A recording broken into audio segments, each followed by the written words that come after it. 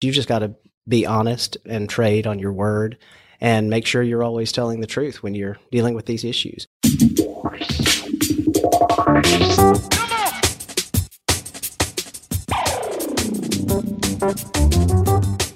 The oil and gas industry, the driving engine of the world economy, delivering prosperity, innovation, and abundance across the globe. Here are the stories of its key players, directly from the leaders themselves. This is Bulwark's Oil and Gas Industry Leaders Podcast, where real experiences are passed on from the leaders of today to the leaders of tomorrow. Here is your host, Paige Wilson. Welcome to this week's episode. I'm sitting here this afternoon at the Capitol Grill City Center with my guest, Thure Cannon, president of the Texas Pipeline Association. How are you? I'm good. Thanks for having me, Paige. So before we go deeper into your current role, can you explain how you got started in the oil and gas industry? Most certainly. I was never in the oil and gas industry. I was always in the governmental advocacy business, and I was a staffer at the legislature. So I was chief of staff for a state representative who was appointed to the House Committee on Energy Resources. He was vice chairman, and therefore we dealt with energy issues every single day. And that's where I became very interested in this topic. And good. So what was it specifically that really, I guess, got you going? Well, being from rural Texas, originally growing up, I saw the impact of the oil field and how it allowed so many families around rural Texas to have jobs and a good quality of life. And so I just have always been around the oil and gas industry, and I've always noticed its economic impact for Texans and the state as a whole. So that's what got me very interested. Okay. So can you tell us a little bit about how you got to where you are right now? Certainly. I was a struggling college student and went to grad school, and then I just did a lot of odd and end jobs around the Capitol. Mm-hmm. And then finally caught my big break and got hired as a chief of staff for a state representative, and then made my way to where I am now. Which we found out by scheduling this, that you actually know my husband, James, and y'all were acquainted at the Capitol as well. At the state Capitol, but both James and I still look as young as we did back then, I'm sure. just salt and pepper hair now, right? Exactly. But that's because of the kids. Right. Yeah, or me. I'm not really sure. So let's kind of talk about where you are now. You're president of the Texas Pipeline Association. Tell us about that. Sure. The Texas Pipeline Association is the only trade organization that I'm aware of in the country that solely deals with issues affecting intrastate pipelines. Texas has over 420,000 miles of pipelines in Texas, so I like to tell people we deserve our own association because there's so many miles of pipeline. The association was started back in, I think, 1984 by my predecessor, Pat Nugent. Oh, okay. Yeah. And he started it in 1984, and he had 5 original members, I think. He did such a great job that year, that the first year, that the next year he had 4 members. But it continued to grow as of course, oil and gas economy in Texas has always been the lifeline of the state of Texas. It's continued to grow, and now we have 48 member companies. No, let me stop you right there and back up. Can you tell us what intrastate means, if maybe somebody in the audience doesn't know? Sure. Generally, you can look at it like this. Like an interstate pipeline is a pipeline that crosses state borders. Okay. Intrastate means pipeline solely contained within the borders of the state of Texas. Okay. So 4 members. And then moving on, and the association grew. And to what I just said, it was we have now 48 member companies that all are in the business of transporting hydrocarbons and natural gas. Okay. So what are some of the major accomplishments you feel you've gotten out of being in the position you're in? Well, one of the biggest accomplishments I'm proud of our association for doing is we commissioned a study by Texas Tech University, mm-hmm. and it solely zeroed in on the midstream and the pipeline industry and its economic impact to the state of Texas. And it's a one-of-a-kind study that we had, and what it found was in 1 year, the snapshot they took was in 2013, mm-hmm. that the pipeline industry alone, not production, not upstream, downstream, just the midstream industry contributed $33 billion alone in economic output for the state of Texas in that 1 year. Wow. And it contributed $1.5 billion in state in local taxes that year. Wow. In 2013. And the economic model that they used, it projected it all the way out to 2024. By 2024, it's projected that just the pipeline industry itself will contribute $374 billion in economic output. That's kind of hard to wrap your head around. It really is. And it sustains 171,000 jobs per year. Impressive. So what are some challenges you've had to face over these years? Well, there's always a couple of challenges. You've got your various other trade organizations, such as the environmental trade organizations that are always going to be somewhat anti-oil and gas, and they'll be questioning your environmental safety record, which the pipeline industry has a very good story to tell environmentally. They try to, test your pipeline safety record, and there's no question that pipelines are the safest way to transport hydrocarbons in and around. Makes sense to me. Yeah. I was kind of digging into it, and it's come to my attention that the regulations over pipelines are, and the program around that is so great that the federal government's picked up on it. Sure. The Railroad Commission is the one that pretty much handles pipeline safety for the state of Texas, but they get that authority from the federal government, from the Department of Transportation's division called PHMSA. Okay. I'm not familiar with that. It's the Pipeline Hazardous Material Safety. Okay. The Railroad Commission is designated to handle all of pipeline safety for the state of Texas, but they get that from the Federal Department of Transportation's division called PHMSA. And what PHMSA stands for is the Pipelines and Hazardous Materials Safety Administration. Okay. And they're the major regulatory body over all the pipelines in the U.S. Okay. Because they run out of state. Correct. Okay. Yeah, okay. That makes sense. And there's just the federal government doesn't have enough people to inspect and do all the things that are contained in pipeline safety programs. So they designate a lot of times they designate that to the states. And our Railroad Commission does an excellent job handling those programs. They definitely do. So how did Harvey affect y'all in any way because of the pipelines? Or I know you're an association. I guess I'm really trying to grasp what the association does. Is it similar to API where you submit recommended practices or anything like that, or you just team up with the Railroad Commission?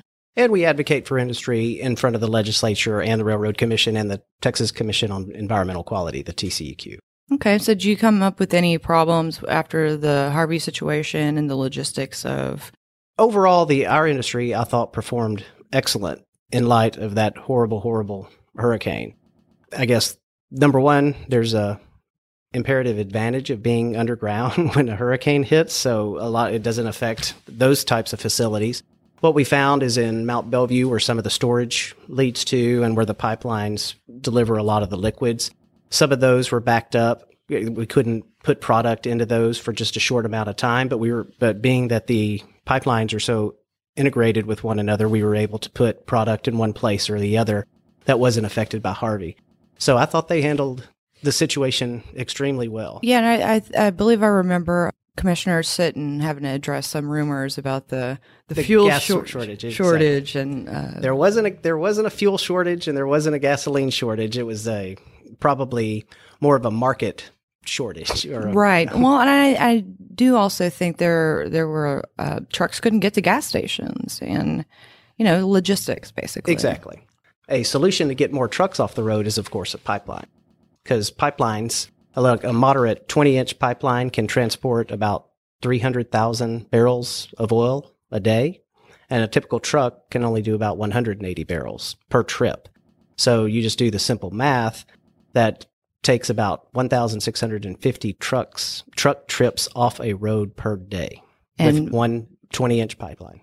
And we all know we don't need more trucks on the road, especially here in Houston. Exactly. So that's a relief. Okay. If you had one piece of advice to give our audience, what would that be? I would love to see our industry, that being upstream, midstream, and downstream, do a better job of educating the public on the benefits of our industry. Not only the economic impact it has, or the amount of jobs that it has, but people need to be educated. I mean, when you go to turn on a light switch where do you think that the power is coming from? Or the plate of the light switch. Exactly, the plate, exactly. The actual plate was natural gas and petroleum products help make that. We just were talking about how many trucks are in Houston and how many cars are in Houston. All the gasoline in those cars flowed through a pipeline at one time.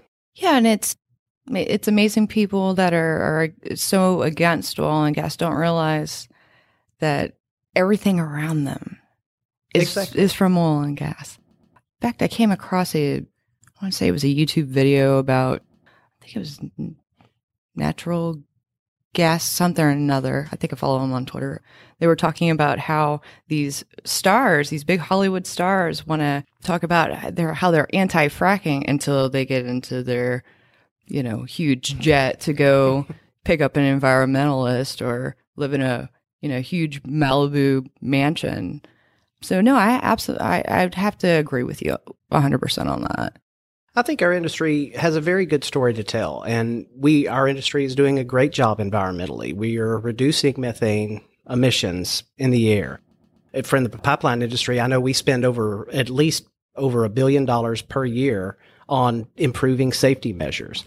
These are things that I think that industry, I would love for us to be able to better educate policymakers and the general public on how important oil and gas is to the state of Texas. Well, don't pipelines actually reduce CO2 emissions by how they're carried? By the fact they carry the emissions wherever they need to go? They're carrying from the wellhead to the processing plant to the refineries, et cetera, yes. So people need to know that. Exactly. All right. What book influenced you the most? I enjoyed The Big Rich, which is a story about 4 powerful oil and gas tycoons from the beginning, huh? I don't think I've read that one. It's a very entertaining book. It's been years since I read it. I probably need to pick it up again. Do you know who it's by? I'm trying to think of the author now. I'm sure whoever's listening is probably Googling it right now. So anything inspire you about it? No, it's just a good history of some major oil and gas players in the state of Texas that have done a lot for the state of Texas. What's your most used business tool? Probably a printer to print out sheets to go walk and help spread the story of oil and gas to policymakers at the legislature. And yeah, because they work on paper, don't they? A lot of times they do. The old school way. It's funny because I get made fun of by a lot of the guys I work with that also have their shows because I like everything on paper. I just, that's how I work. I'm regulatory, or I used to be regulatory. So everything had to be submitted, used to be submitted by paper. So that's what I'm used to. And your husband and I were at the Capitol where you have to have a piece of paper almost to walk into an office. Yeah, pretty much. Does it matter what the paper says? A lot of times it does. When you have staffers as good as your husband and I were, of course, we always read everything that came I bet you he's going to listen to this episode just to see. And I know, so this question is probably not applicable. Who would you say is your most respected competitor? Competitor from an association point? Any way you want to answer that? Well, I can answer it. I mean, as far as direct competition is what we opened up this podcast with was to my knowledge, the Texas Pipeline Association is the only trade association dealing with intrastate pipelines. So from a competitive standpoint, I don't see a lot of competition for that. But at the same time, I've got a ton of sister associations that I highly respect and think the world of, such as TexOGA, the Texas Oil and Gas Association. Mm-hmm. We've got TIPRO, the Texas Independent Producer and Royalty Owners Association. And we have such a symbiotic relationship that we have to be on the same page 99% of the time. Right. Yeah, you have to make sure everybody's agreeing or disagreeing and trying to solve the problem. Exactly. I mean, you can produce all the oil or natural gas that you can dream about, but if you can't get it to market, which is what the pipeline industry does, then it's not going to do much good. Right. And if we don't have the product to carry... Right. Well, that makes complete sense to me. What would you say is your most important lesson learned? Well, it's not really a lesson that I learned because I've always done it, but in the business of advocacy for this industry and it crosses all industries. You've just got to be honest and trade on your word, and make sure you're always telling the truth when you're dealing with these issues. And that's why I encourage education of the oil and gas industry and applaud your podcast, because that's exactly what you're doing by this. You're getting the message out because we have a good story to tell. I think so too. And I really appreciate that. That's really nice, which actually leads me to my next question. What's your favorite podcast? Quite honestly, this one. So the last person that said that was Mayor Turner. Sylvester Turner. I very much respect the mayor. As I worked with him for many, many years when he was in the legislature. That's right. I completely forgot that yeah. He was Speaker Pro Tem for many, many sessions and just was a great, great advocate for his district. And for the city of Houston as well. He was there for a long time. He was. Yeah, that's right. Yeah, he also said the same thing, and he just went into a giggle fit, and then so did I, and it was definitely a good interview. That was actually the Thursday before the hurricane hit. It is hard not to giggle and smile and laugh when the mayor is around. That's what I hear. So then I didn't feel so special. Well, he's very charismatic and just does a heck of a good job, not only for the city, but I watched most of his excellent work at the legislature, and he was a tireless advocate for the citizens of his district. Oh, yeah. He does a lot for the city. Okay, so now I feel it's only appropriate that we announce this week's winner of the $200 steak dinner from the Capitol Grill. And congratulations to Chris H. If you want to win a $200 steak dinner from the Capitol Grill, and who wouldn't, right, Terry? Exactly. Visit www.bulwark.com/podcast every week. Enter your information and listen to next week's show to see if your name is chosen. As always, a link will be provided in the show notes to make it easier to enter. If you're not familiar with Bulwark, they are the leader, not to mention the largest manufacturer of flame-resistant clothing in the world. So after you sign up for that steak dinner, be sure to check out the rest of Bulwark's website to learn more. So thank you for traveling to Houston, Terry. I really appreciate you being You're very welcome, Paige. It is my pleasure. If people want to reach out to you or get to know more about the Texas Pipeline Association, how might they go about doing that? Absolutely. You can email me. You can email our association at texaspipelineassociation@yahoo.com, or you can email me directly at thure.cannon@texaspipelines.com, and you can always call our office at 512-478-2871. Very good. And I'll make sure to put that in the show notes as well. Because they might have trouble spelling my name, I'm sure. Well, and that's actually how I figured out that you do my husband, because I was like, Thure? He's like, Thure? Thure Cannon? Oh my, you're interviewing Thure. That's awesome. So perfect. Yeah. So I'll have all that out there so people aren't driving and trying to do that at the same time, since it's illegal to look at your phone in Texas anyway right now. It is. Yeah. So that concludes this episode. So just remember, it's up to you to open the next door.